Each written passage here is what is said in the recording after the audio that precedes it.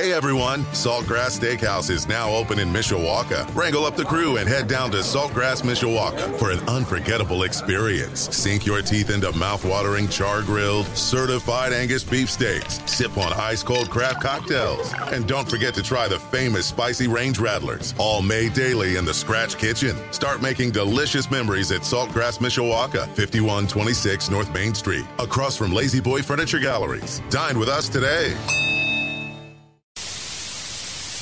We interrupt our program to bring you this important message. This is Leprechaun Lunch with Sean Stiers and Jim Irizarry on Sports Radio 960 AM WSBT.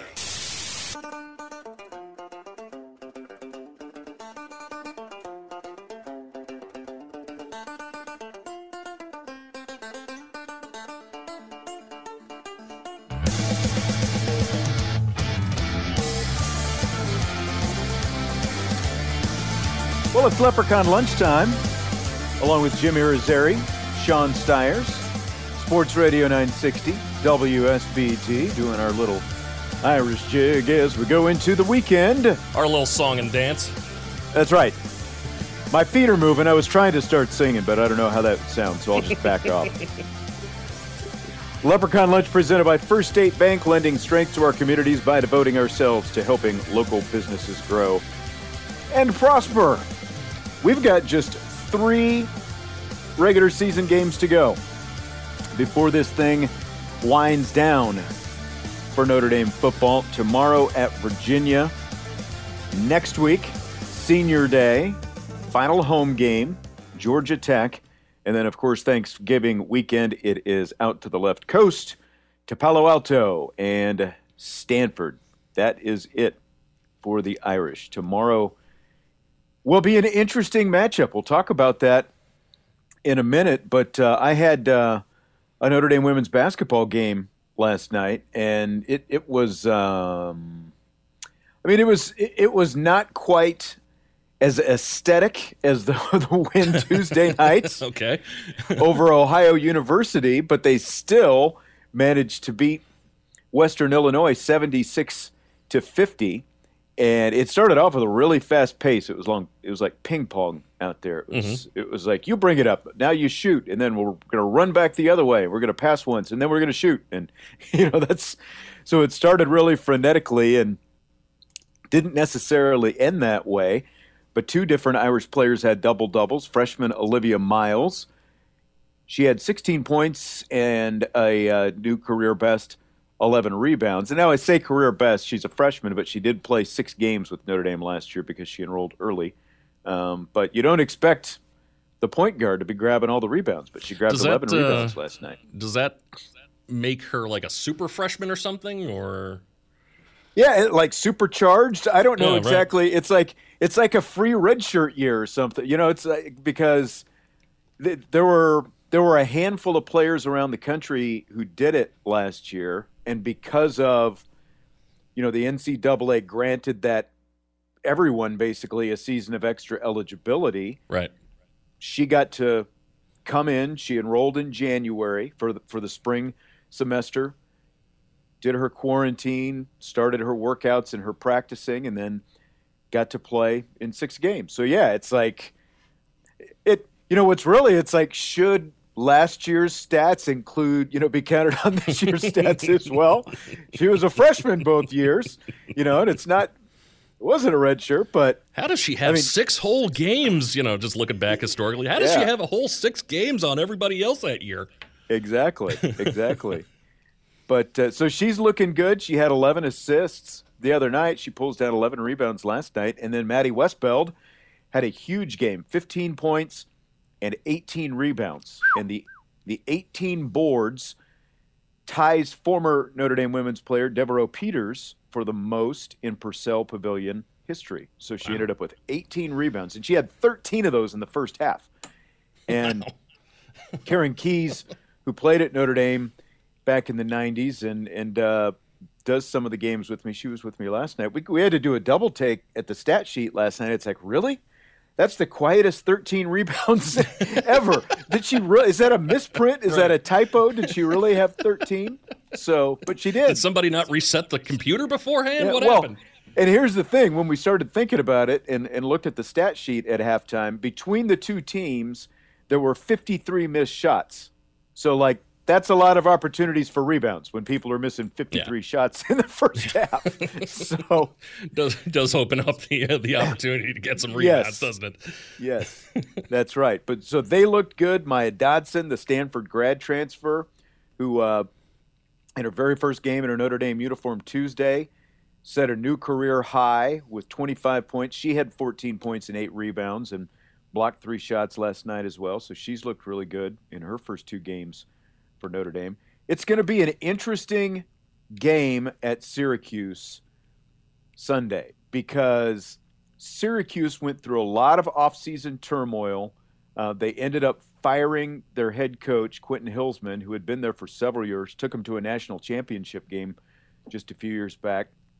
But they fired him, and they had an exodus from the roster. You know, the roster was leaking like a sieve to begin with, and then they started looking into some things that I won't completely go into here. But so they end up getting rid of him. They lose their best young player, Camila Cardoso, who transferred to South Carolina, who number 1 in the country right now, and you know they were good anyway, and then they got even better getting her. But Syracuse has 9 players on their roster this year who transferred in from other schools last year. Wow. So, one, I can't imagine being the Notre Dame coaching staff having to put together a scouting report, having to go find film from 9 different schools, plus Syracuse, and you've got a new coach.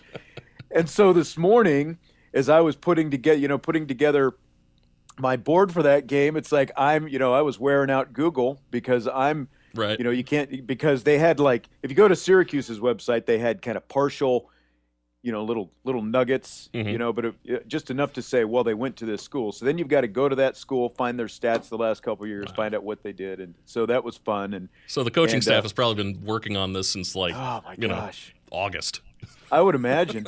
And there were players, I think there were at least 3 players who this Syracuse is their 3rd Division I school now. So It's like they didn't just transfer, from another school last year. They were, 3 schools they're working on now. So it's like college basketball free agency. Yeah, it really is. It's really weird. So it's an interesting opponent that Notre Dame's going to face. Syracuse has been pretty good the last few years, but when you're piecing together a roster like that, I have no idea what that's going to look like Sunday. So we'll see. Sunday at noon, I've got the tip-off up in Syracuse at the Carrier Dome. And, of course, we've got all women's basketball games on Live 99.9. That's got to be fun for you, getting to travel with the team this year. Yeah, get out a little bit. Get out of, the hole here in South Bend. And, even if it is Syracuse, Florida's coming up in a couple of weeks, so I'll take that trip. you get to go see what gray looks like in Syracuse, New York this weekend. So, hey. Yeah, exactly. Well, I was saying the other day, though, I would still rather see Syracuse in November than January and February. True. Because I've been there in January and February when there's literally 3 feet of snow on the ground. Mm-hmm. So, plus this time you get to see all the renovations they've done at the Carrier Dome too. Yeah, yeah. It's been a while since I've been up there, so looking forward to that.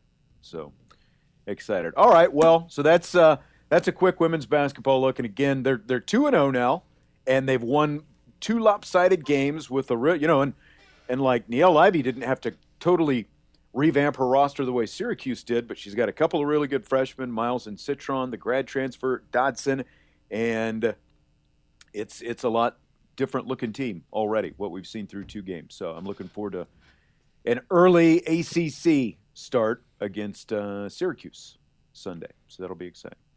All right, you want to talk some football? Sure do. All right, what do you got today? All right, Kyle Hamilton. Yes, had a feeling this might come up. Right, just a hunch. I can't imagine why. But, of course, hurt his knee against USC. This is going to be the 3rd straight game that he's going to be missing this week. Or the 3rd straight game that he's missed this season anyway. Not this week. That would be some sort of record. But it would. is Brian Kelly keeping something from us? Is this more serious than we think it is? I don't know. I mean, that's a good question because, Brian Kelly, excuse me, after the injury, and it's been, 3 weeks tomorrow now since the injury in the first half against USC. And Brian Kelly, after the game, thought it was pretty minor. The next week, they still thought it was pretty minor, even though he did undergo some of these, what do they call it? It's like a platelet-rich blood infusion kind of thing that's, kind of supposed to help the area recover quicker, something along those lines. He did a couple of those, I know, the first week. But Brian Kelly, throughout all of this, has pretty much been saying, this is not that serious. It's just a matter of, he's got to recover and all that stuff. But then yesterday he says he's not medically cleared to play yet. So does that mean that, is that completely the doctor's discretion, or is this Kyle Hamilton saying, well, I still feel something? You know what I mean? Like, right. I really, I don't know. Because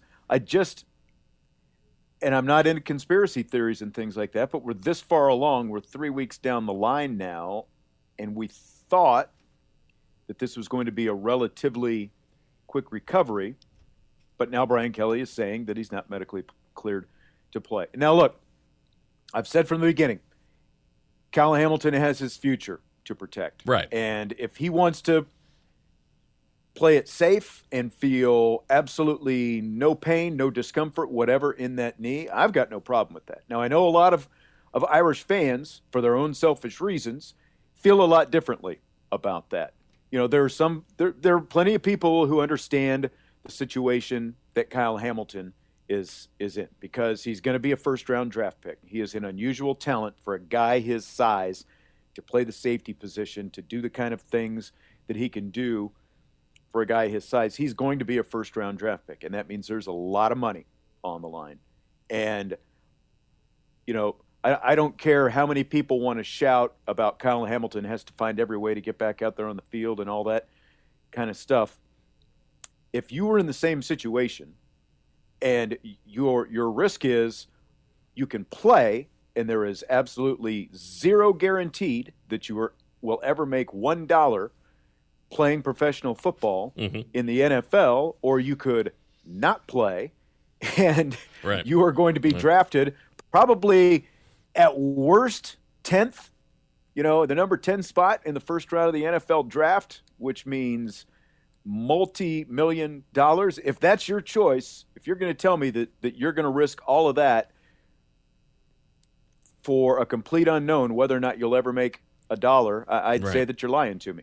You know? So I've got no problem with Kyle Hamilton playing it as safe as he wants to. We would all like to see him on the field. Brian Kelly and everyone would like to see him on the field. But I've got no problem if that's the direction that he wants to go.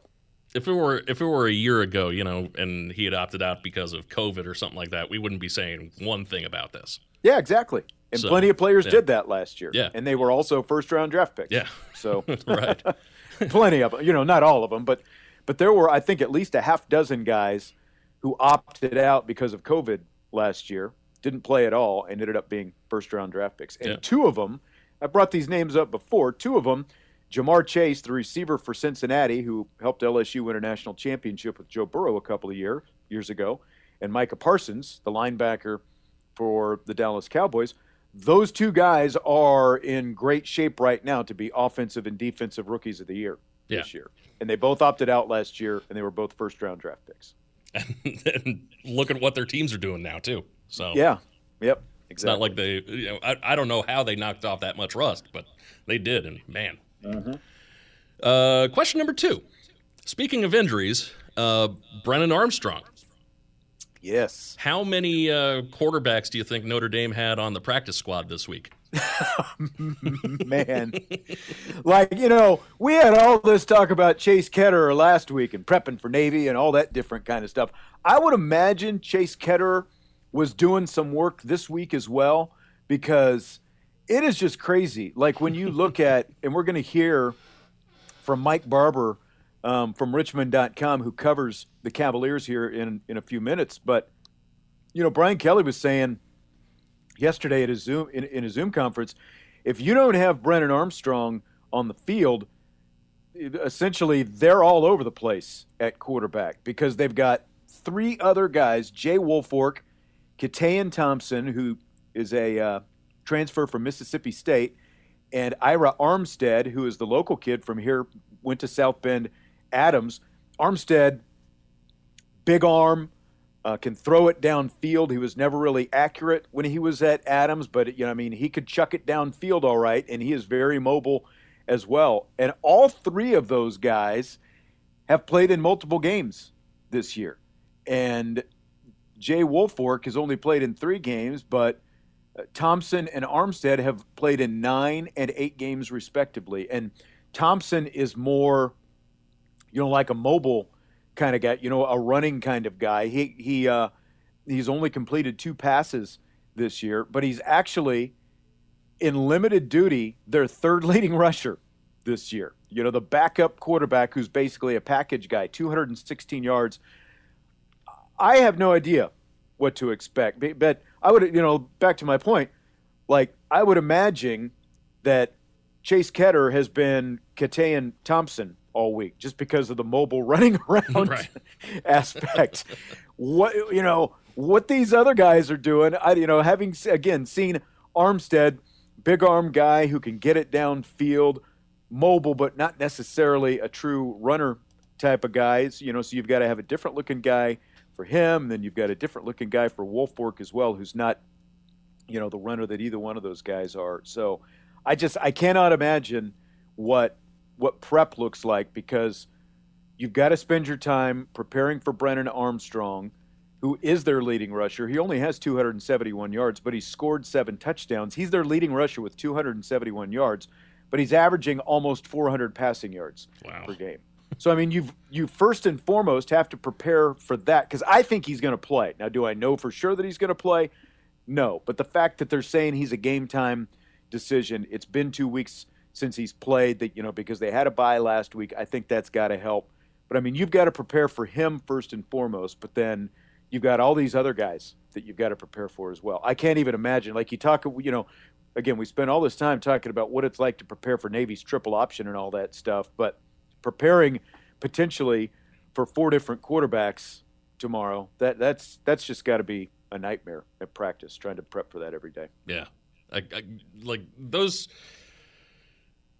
practice squad quarterbacks especially are probably like so underrated as far as how good they are, just because like they're changing how they can do things every week over the course of a season. It's just you're mimicking somebody else. That's right. You're sitting there, you've got to watch film, and then you mimic somebody else all week so that your defense can prepare. That's just crazy. So anyway, that's all I had. That's all you've got? Yeah. I had kind of an interesting one. This is something that popped into my head the other day.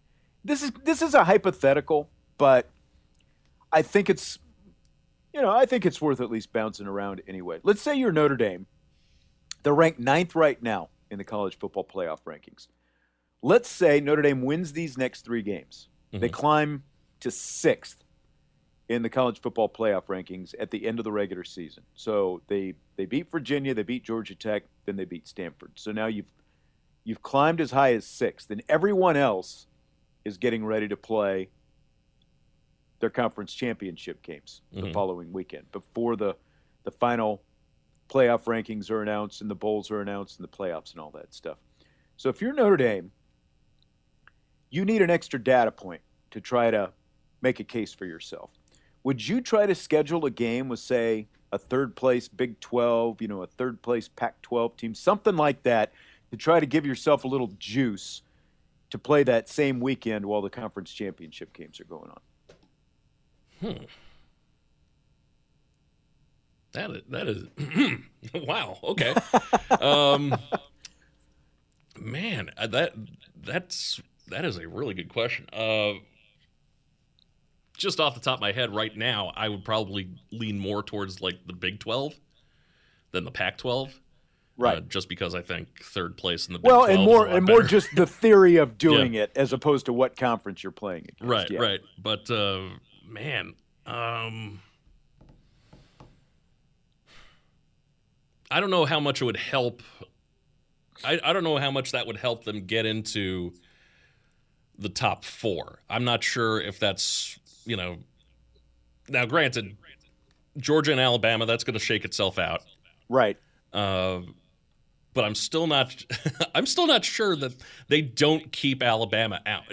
I'm still not 100% positive. Maybe they move Alabama down to 4th. Right. That if Alabama gets that second loss, I still think that they've got a good chance of being the first 2-loss team to get in the playoffs this year, assuming they win out, lose, to Georgia, that kind of thing. I agree. I don't think, like when you sit and look at it, I think that they would still have a good chance of, they're going to make a New Year's Six bowl. Yeah. They're not going to be in a college football playoff game if they're number 6. We know that for sure.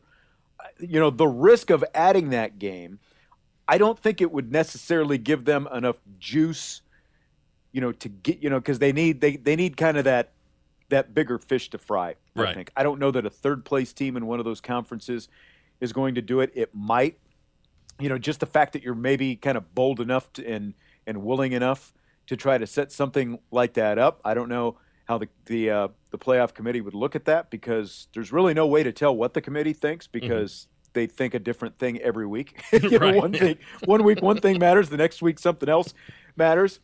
But I guess my point is, I think that by playing a third place team in one of those other conferences, I don't think that maybe gives them quite enough to make the statement they need, especially if the other teams win, then you're doing it for nothing. And if you lose, the risk of potentially, falling behind some of these other teams, and all of a sudden maybe you're on the outside looking in as far as a New Year's Six. So I think that there's that whole option of what happens if they don't win that game.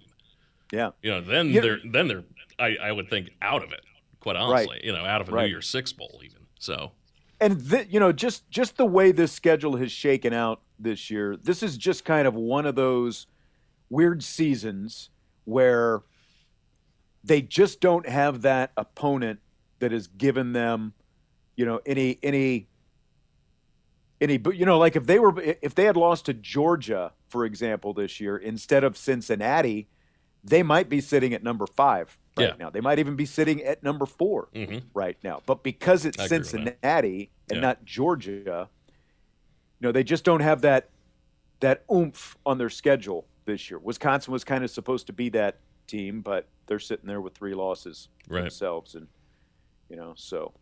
Third place in the Big 12, by the way, is Baylor and Iowa State, and in the Pac-12, let's see, Pac-12 North, Oregon State and Washington, and then in the Pac-12 South, it's UCLA. Right. Huh. It's in. I'm not sure. I'm not sure. Teams. I'm not sure any of those, really help your case at all. Right. So exactly. On the one hand, at least you're playing at one of the top 3 teams in another Power 5 conference, but at the same time, I agree. I don't think that it helps you enough. Now, of those, like if one of the, depending on where those teams sit in the CFP rankings. Yeah, that's true too. Like you search out the best team, like in the top 12 in the college football playoff rankings, that is not playing in a conference championship game. Right. Something along those lines. But I don't know. Like I said, it was just an interesting hypothetical, because they need sort of that rocket booster to help them out that they're just not going to get from the schedule the rest of the way. Yeah. All right, it's the Leprechaun Lunch, and we are presented by First State Bank with Jimmy Rosari, Sean Stiers. Again, we are presented by First State Bank, lending strength to our communities by devoting ourselves to helping local businesses grow and prosper. By Edward Jones, making sense of investing. Contact Leo E. Premer in South Bend or Jim Hipschman in Mishawaka. By Four Winds Casinos, your entertainment escape. If you're ready for your next escape, Experience the excitement at Four Winds Casinos with award-winning cuisine, the latest slots, a variety of table games, including live poker. Legacy Heating and Air, find them online at legacyheatingandairinc.com. South Bend Orthopedics, team physicians for the University of Notre Dame since 1949. Wings Etc. Grill and Pub, 14 Michiana area locations. Stop in today or order online at togo.wingsetc.com. We'll take a timeout. When we come back, Mike Barber from Richmond.com. We will talk about the Virginia Cavaliers. That is coming up next on the Leprechaun Lunch on Sports Radio 960 WSBT.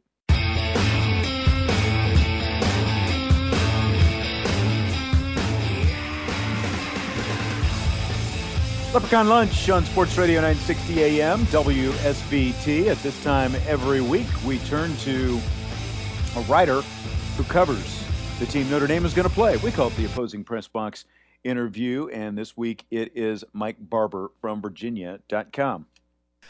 This is year 6 for Bronco Mendenhall as head coach there at Virginia. They're 6-3 right now, working on what would be his 3rd winning season there. How would you kind of define Mendenhall's tenure at Virginia so far? I think it's been really successful, and I'm on record, so I don't mind saying that when he was hired, I thought he was a bad hire. Coming from the West Coast, no connections out here.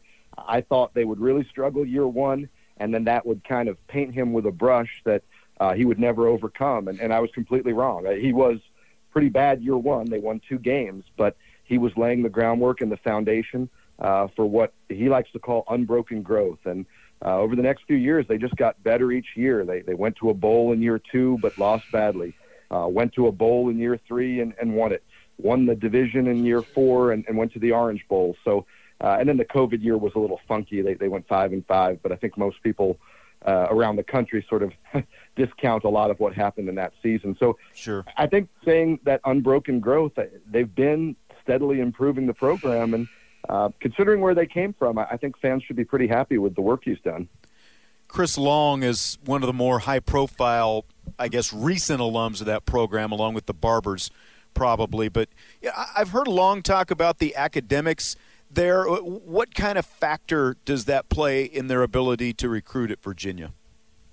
It's still an issue. I think they've worked some to have a little more flexibility. But, yeah, there are kids that they don't bother recruiting because they know they can't get in. It happens a lot with the grad transfer.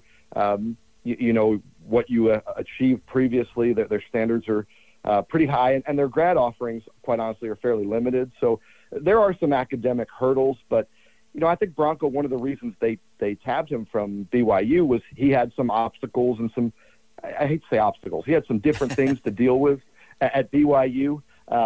And at UVA, he's got some things to deal with. And certainly when you're talking about college athletics, we shouldn't act like academics are an obstacle, but I think in reality, right. That's kind of the way it is. I mean, trust me, we hear it here, all the time, with Notre Dame and everything. But so what do you think is maybe the realistic yearly goal for them there at Virginia? I think they want to do what he did at BYU, which was 11 straight years of going to bowl games and having winning seasons. And then I think you kind of got a taste of it 2 years ago when they won the division and went to the Orange Bowl. I think they feel like they can compete to be the best team in the ACC. Are they going to be winning 10 games a year? Are they going to be a college football playoff regular? Certainly they want that. I don't know if that's realistic. But I think that if Bronco has a winning season every year, they're always in a bowl game, and every once in a while they spike up there as a 9 or 10-win team. To me, I think you've got to be ecstatic with that. Okay. Mike Barber from the Richmond Times-Dispatch covers the Virginia Cavaliers. And of course, Mike, the big question going into this game is whether or not the quarterback, Brennan Armstrong, is going to play. Broke some ribs a couple of weeks ago in their loss to BYU. So as of right now, what is Brennan Armstrong's status? Yeah, nobody knows, and they're playing it close to the vest. And I asked Bronco this on Monday. I asked the offensive coordinator this morning. Basically what they're saying is that because of his experience level, because of his skill and his talent, he doesn't need to practice this week. If he shows up Friday or even Saturday morning and they feel like he's healthy, he can compete at a high level, and he's not risking a more serious injury going forward, I think they're going to play him. Broncos said Monday they're planning to have him at quarterback. We'll see how the week goes, all those kind of things. I wish I had a better answer for you. I tell people if you're going to bet on this game, maybe stay away because we just don't know. But yeah, I think there's every indication is they won't hold him back for later games. We talked about, hey, they play Pittsburgh and Virginia Tech and they can win the division. If he's ready, they're going to play him. I would imagine. I mean, that's pretty much what along the lines of what Brian Kelly said about Kyle Hamilton. For that matter, is if he's ready Saturday morning and he says he's ready, then he would be playing out there. But I mean, Armstrong's numbers pretty much speak for themselves. He's got 27 touchdown passes. Their leading rusher as well with 7 more touchdowns rushing. So if you could just kind of describe what you've seen from him and what he means to their offense. Yeah, he's really been outstanding. We went into the year and I said I thought if Brennan Armstrong could be pretty good, UVA could be pretty good. And it was a coin toss whether or not he would do that, right? He has been outstanding. His ability to quarterback, and what I mean by that is a year ago it was kind of 1 read, 2 read, and if it wasn't there, he'd go make a great play with his legs. And people were really impressed because the passes he threw were good passes, and if it wasn't there, he'd take off and run. But this year he's been a much more refined quarterback. He can get through 4 or 5 progressions. He threw a game-winning touchdown pass this season to his 5th option. He gets through his reads. He anticipates the defense. He's really matured and taking a step forward as a true quarterback, which is why I think he's so devastating as a runner because he's not one of these guys that can throw it a little bit and he can run it a lot. He is a real quarterback who can make every throw that NFL scouts are looking for. And then on top of it, he's a very effective runner. A couple of years ago, I think it was Dabo Swinney compared him to Steve Young, and some people kind of scoffed at that comparison. I think it's a pretty fair comparison. Interesting. They've played, I believe, 3 other quarterbacks this year. So if Armstrong doesn't go, who do you think starts Saturday? So Jay Woolfolk's a freshman from the Richmond area. He's their number 2 quarterback. And a year ago, Brennan missed a game, and they didn't really have a true number 2. And they played, I called it a hodgepodge, a quarterback by committee. They played 3 different guys at the spot, 1 guy to throw it, 1 guy to option it, 1 guy is more of a wildcat. That's not the case this year. If Brennan can't go, I anticipate Jay Woolfolk starting and playing most of the game. They believe they can run the same offense with Jay that they do with Brennan. That's not to say that Jay's ready to make all the throws and all the runs that Brennan does. But in terms of the scheme and what they're doing, this isn't going to be one of those throw the baby out with the bathwater. They're going to run their offense with Jay Woolfolk. Now, the other guys who you've seen play, Ira Armstead, Keaton Thompson, they're more of the option, wildcat, and they will do some of that. They run the ball pretty effectively for a team that doesn't really have a stud running back. They use the jet sweep. They use the direct snap. They use reverses. So a lot of the run game and those other quarterbacks getting in the game, they've been on the field together with Brennan, and in this game, they'll be on the field together with Jay Woolfolk. Well, and you mentioned Ira Armstead, and he's from here in South Bend, Adams High School here in South Bend, and I was going to ask you about him. He's played, I believe, in 8 of their 9 games, and you kind of touched on his role. How has he looked when he's been out there on the field this year? Yeah, I actually got to spend some time with Ira this morning after practice, and he's a really good, versatile player. They call it football player, and that's what they have Keaton Thompson playing. He's kind of a receiver, a running back. But the thing to keep in mind is they still like Ira Armstead a lot as a quarterback. He's still progressing and working there. This is just a way to get him on the field. You see it in college football. Kids come in as a quarterback. They don't get on the field right away, and what do? They get frustrated. They enter the transfer portal. Right. At UVA, these kids are able to play and contribute kind of right from the get-go, even though they're not behind center. And that's been kind of Ira's role. Like, they'll line him up in the backfield. He'll take direct snaps. He's played some quarterback. He's played some receiver. All the meantime, he's working on his progressions and his throws, and he's becoming a better and more capable college quarterback. But he's getting to be a part of this offense. And he told me this morning, not only does it kind of keep your interest and keep you motivated, he's learning the offense from all these different perspectives. He thinks that helps him as a quarterback. We're talking with Mike Barber, talking Virginia football from the Richmond Times-Dispatch. Now, they lead the nation with 545 yards of offense a game, but they're also 122nd in the nation defensively, allowing 466. Does either one of those numbers maybe surprise you at all? You know, I think they're better offensively than I thought they were going to be. And honestly, I think they're worse defensively than I thought they were going to be. They struggled last season giving up big plays, and they've essentially shifted a lot of their scheme. They were a true 3-4 last year. Certainly they had nickel packages, and everybody's got different things they do. But they were a true 3-4 defense a year ago. This year, they're much more of a 3-3-5, and out of that 3-3-5, they're dropping 8 in coverage a lot. So they're not getting the pressure on quarterbacks, the disruption. They try to drop more guys to limit the big plays. They say they're pleased with that change. I don't see it. To me, giving up big plays is still a huge issue for this defense. And because they've kind of dropped more people back, I think they're getting hit more and gashed more with running plays. So the two things they need to correct right now are giving up fewer running yards and giving up fewer big plays. And you know, the fans here will tell you that the 3-3-5 scheme doesn't seem to lend itself to correcting those issues right now. Yeah, no kidding. And I mean, Mendenhall, he's got a defensive background, and when it's been a few years, but when he was still at BYU, they played Notre Dame, and it seemed like those teams were pretty well known for their defense. So that kind of, I think, stuck out to me is pretty surprising to see a Bronco Mendenhall team look like that defensively. Yeah, and, I wrote an article, I think it was a week ago, basically saying that Bronco ball looks different right now. Now, he'll tell you, I asked him, I said, Bronco, are you a kind of guy who'd rather win 13-7 than 48-42? And he said, I'm the kind of guy that would rather win 13-6 because it means I didn't give up any touchdowns. But he also recognizes that college football right now, offense is the name of the game. And, yeah, he'd like to have an offense that is scoring 48 points a game and a defense that is holding people to 24. 24 is kind of their pillar. They feel like if they can hold an opponent to 24 points, the way they play offense, they're going to win basically every time.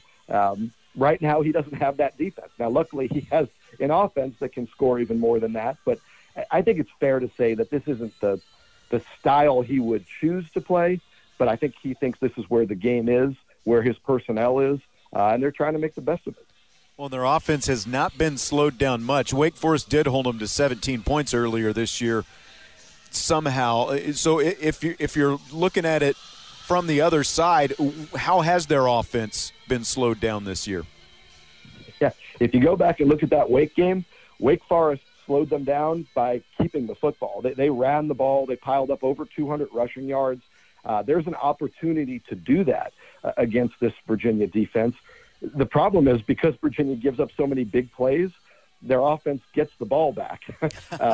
If you can be a team that has some discipline, you don't necessarily need to take big shots down the field against this defense because small plays can become big plays in a hurry. So if you're a team and you look at Notre Dame with the two running backs and you look at all the missed tackles a week ago against BYU by the Virginia defense, to me, you just keep handing those two kids the ball, Williams and Tyree, over and over. That's going to keep the ball away from Virginia's offense. And I think every 5 or 6 times you do that, something's going to pop for you. And to me, that's the strategy against a team like Virginia, is to run the football, possess the football, know that big plays will come if you just do your assignments. I think that's what Wake Forest did to them. All right, Mike Barber, Richmond Times-Dispatch. Mike, great stuff. I appreciate it. Thanks for having me. Absolutely. Mike Barber from the Richmond Times-Dispatch. You can find his work at richmond.com. Interesting matchup with Notre Dame and Virginia coming up Saturday night, 7:30. And, of course, we've got it right here on Sports Radio 960 AM WSBT. Interesting stuff there. And, again, just like talking about that quarterback thing, I think our heads are going to be spinning tomorrow, Jim, if Brennan Armstrong isn't playing, trying to figure out. And it's like, Evan and I are going to be doing that post-game show tomorrow night, and our heads might be spinning anyway because it's just. Is there going to be a lot of the third quarterback they brought in? Like you can't I remember know. their names. I know. Like people talk about Notre Dame and their quarterbacks. Like, look at Virginia because one, it's video game numbers anyway. When It you really look is. at what Brennan Armstrong is doing, he's got one game where he's been held under 300 yards this season, and they won that game, of course. 268 yards against Miami. The most he's thrown for this year, 554, and of course they lost that game to North Carolina. But he has had 3 other games besides the 554-yard game where he's thrown for over 400 yards this season, and he's had another one against Georgia Tech where he was just under 400 yards, where he was flirting with it. Wow. So, and again, he's only rushed for 271 yards this season, which is a decent number for a quarterback, but that leads the Cavaliers. So that just tells you what their offense is. They throw it all over the place, and they've got this guy, Dontavian Marks, who has 972 yards, only 42 receptions. So what's that mean? He is deep all the time, over 23 yards per catch. He's just going up the sideline all game. I know, and you're not going to have Kyle Hamilton out there. So that is just really scary.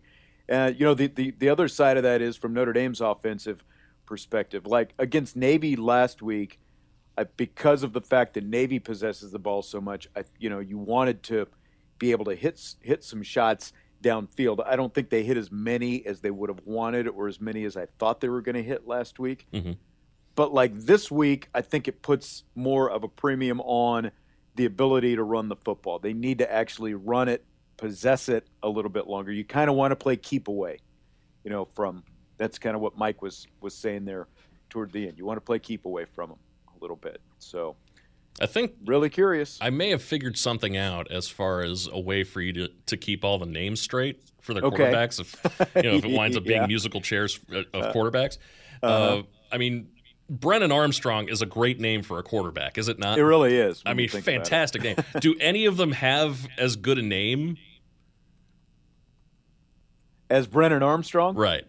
I'm trying to think now. I was rattling off all of them earlier. I mean, Katayan Thompson, Dontavian Wicks, that's not bad. Irick and Armstead, they all have, pretty unique names when you think about it. Because they've got an Armstrong and an Armstead. Yeah. So I don't know, man. I don't know.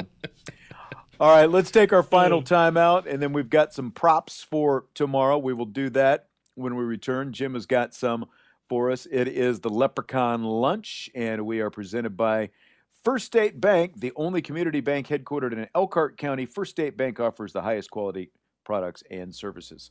Leprechaun Lunch continues right after this on Sports Radio 960 WSBT.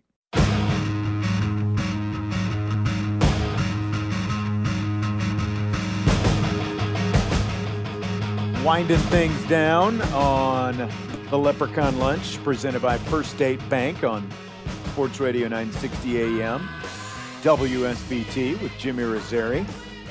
I'm Sean Stiers. This is the point of the show where we have a little fun with some props. What kind of props did you bring us today, Jimbo? All right. Well, first of all, the over-under is set at 63.5. How you feeling about that? I like way over. Way over? That. Okay. I feel two ways about it because there have been a couple of games this year where teams have, quote-unquote, limited Virginia's offense. Like, Wake Forest actually held them to 17 points earlier this year. Something I was just talking with Mike about there. But it's pretty few and far between. So I think I've got to take the over on that because, like, you look at the North Carolina game the week before Wake Forest, and they scored in the 90s. True. So based on the fact that Notre Dame and North Carolina was as high scoring as it was a couple of weeks ago, I've got to go over on 63. Now, is that contingent on who plays a quarterback for Virginia? That's a good point. That's because, again, I these other guys have all played but they've played really minimal snaps this year. So Okay. there's not enough for me to know enough about it. Yeah, so that's definitely contingent on Armstrong playing tomorrow. Okay. Another one contingent on whether or not Armstrong plays tomorrow. More passing yards, him or Cohen? Oh, definitely him. Okay. Definitely. Because again, I think Notre Dame's going to run the ball more Yeah. if he's playing to try to keep it away from him as much as possible. I think Cohen will probably still have a decent day, and he might get forced into, a shootout, depending on how the game shapes up. But I definitely think Armstrong will end up with the most passing yards tomorrow. All right. Most receiving yards, Mayer, Austin, Wicks, or Thompson? I'm assuming that you're going to go with either Wicks or Thompson there. Yeah. Pretty safe bet. Pretty safe bet. Yeah, I think that I would go with Wicks, Okay. Dontavian Wicks. All right. Total yards by Kyron Williams. Over-under set at 124.5. I think that's got to be over. I think that Kyron Williams, especially like when you look at the fact that where Notre Dame is from a receiver standpoint, with Avery Davis now being out and Brian Kelly talking earlier this week about we still have some options. We can put Kyron Williams out as a receiver. We can put Tyree as a receiver. All that different stuff. I think if Kyron Williams isn't pushing at somewhere around 200 yards tomorrow, I would be really shocked. And again, we're talking total yards, so we're talking Right. both rushing and receiving. I think he's going to be pushing 200 tomorrow, so Okay. I'll be well over on that one. All right. And then, simple yes-no question. Does Michael Mayer score? Whew. How many games has it been now? It's like 3 or 4 since he's found the end zone, hasn't it? Yeah. I'll just say because he's due. Yes. Okay. The law of averages. Something's have to- something's got to give here. Yeah, that's exactly right. The law of averages have to even out at some point. So I'm going to say yes, he finds the end zone. Okay. That's all I had as far as Notre Dame, Virginia. But some other lines that caught my eye. Purdue and Ohio State. Purdue, of course, trying to go for, win number 3 against a top 5 team this season, which is insane. Opened up at 19.5 for Ohio State. 21-point favorite Ohio State is right now. Who are they playing? Say that again. Purdue and I think I Ohio missed- State Purdue and Ohio State. Yeah. 21-point favorite. in Columbus. Yeah. That's tough because who exactly is Purdue? And it's one thing to beat Michigan State. It's another thing to go to Columbus, even though Purdue has kind of been, a burr in the side of the Buckeyes. I hate spreads that big, so I guess I will lean Purdue, but only slightly. They were a pretty big favorite against Penn State a couple of weeks ago too, and Penn State kept it really close. I like Penn State's defense better Yeah. than Purdue's, though. So, but I'll hedge toward Purdue, even though I don't really like that line. Okay. 63.5, the over-under for that. I think I'll go under. Okay. How about you? Yeah, I think that's going to be under 2. I mean, Purdue's way better than they have been in quite some time now. Sure. Kind of getting back, kind of got that feeling of getting They're back. hard to figure out. Yeah. It's like they're good enough that they can rise up for a game like last week and beat Iowa or whatever, but they're just Right. it's the consistency Yeah. thing. That's the biggest thing with them right now. But it does kind of feel like things are starting to get back to the Joe Tiller days even of Purdue, as far as them being a consistent Big Ten contender at least. right. So that said, I don't think that hits 63.5 either. I think that goes under. Let's see elsewhere. Georgia going to be taking on Tennessee. That's another 20-point spread. 56 the over under. Oof.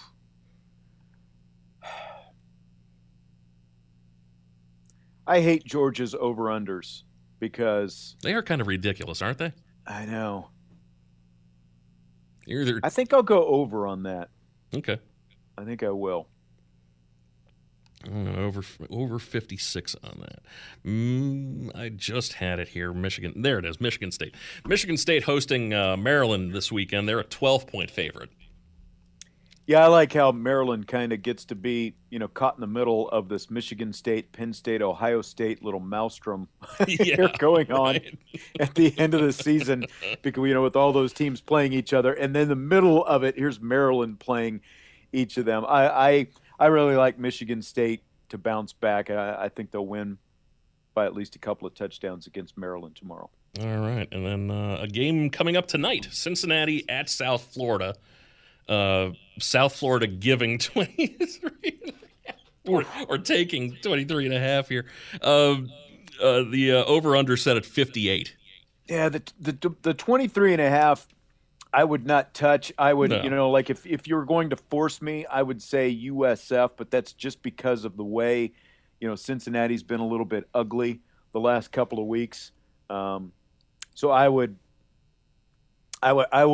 drop my money on USF getting those points on that one if I had to, just because of that. But again, that's another team, Cincinnati, that week to week, it's like you keep thinking that they're really going to make some kind of impression, but it hasn't happened after as ugly as it looked last week against Tulsa. Right. All right. Leprechaun Lunch is presented by First State Bank, committed to being a premier financial partner. First State Bank demonstrates and delivers hometown values by Wings Etc. Grill and Pub, Four Winds Casino, your entertainment escape, by Legacy Heating and Air, and also by Edward Jones, making sense of investing. Contact Ryan Hale in South Bend or Jerry Hunt in South Bend. All right, Jim. Well, I will be talking to you soon, and otherwise, have a good weekend. You do the same, sir. You got the money line tonight at 7 o'clock. I do. WSBT South Bend. Hey everyone, Saltgrass Steakhouse is now open in Mishawaka. Wrangle up the crew and head down to Saltgrass Mishawaka for an unforgettable experience. Sink your teeth into mouth-watering char-grilled, certified Angus beef steaks. Sip on ice-cold craft cocktails. And don't forget to try the famous spicy range rattlers, all made daily in the Scratch Kitchen. Start making delicious memories at Saltgrass Mishawaka, 5126 North Main Street, across from Lazy Boy Furniture Galleries. Dine with us today.